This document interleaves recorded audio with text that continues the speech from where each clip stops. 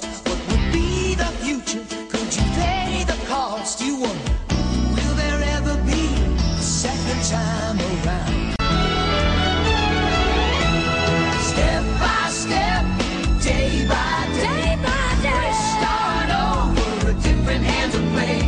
Deeper we fall, the stronger we stay. Make it better, second time around. If you say anything that's accountable, he takes it as you're yelling at him. Yeah. People get so defensive. How would you handle those cases? Like, how are you? Because I know you've changed over the years how you've handled it. I've seen you be overly direct to people with clients, but I feel like you've severely toned it down and you figured out how to talk to them. So how are you handling those type of people? So number one, I remind myself that as a coach, I am not the authority figure. I am the support figure. So that removes any sort of ego or dictatorship type of thinking, and it encourages collaborative, empathetic thinking.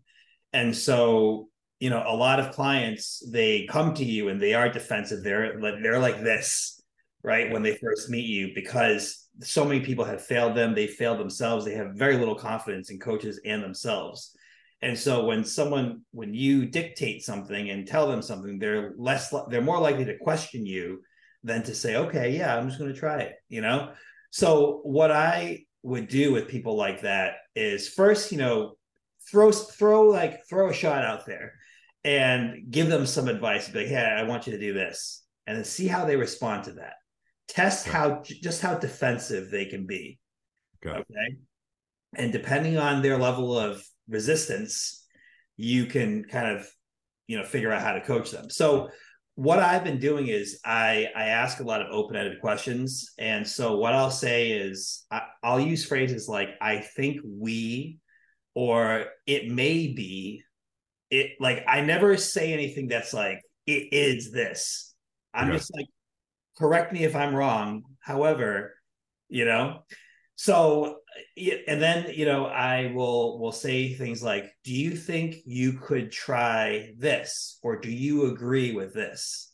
So it almost like invites them to tell themselves what to do. And you're just like, okay, that sounds good with me. Let's give that a try for a week. You may notice this, and this, and this, and that.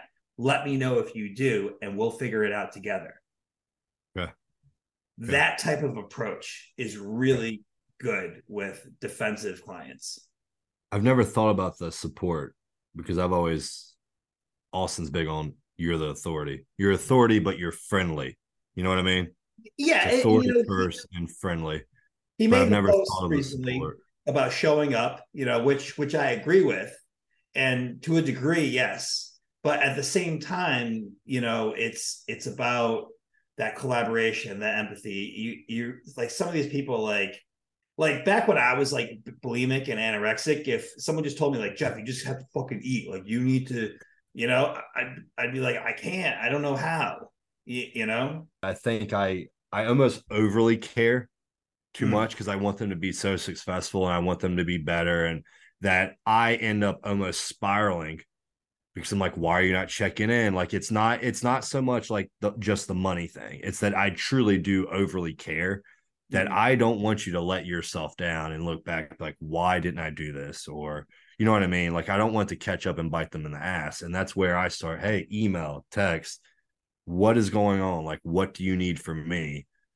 There's only so much you can do, but when you chase after them a little too much, it applies a little too much pressure. And remember, they're fearful, they're anxious. So it's like, imagine the scared dog in the corner. You keep trying to pet it, it's going to bite you, or it's going to run away. Okay. So you just slowly feed it, let it warm up to you. And that's, I think I just let it affect, because I almost take it personally. Yeah, don't take it personally.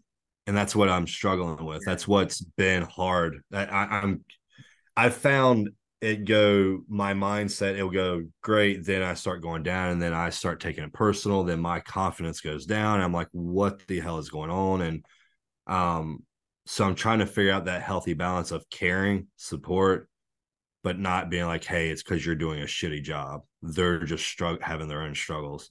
The other thing you can do is, and I know that you do this already a little bit, but use social media and highlight your conversations with clients, especially the clients who are expressing struggle, and then highlight your answer and your response to them, because that encourages like this culture of compliance, this culture of empathy and care. So you see that I do that a lot.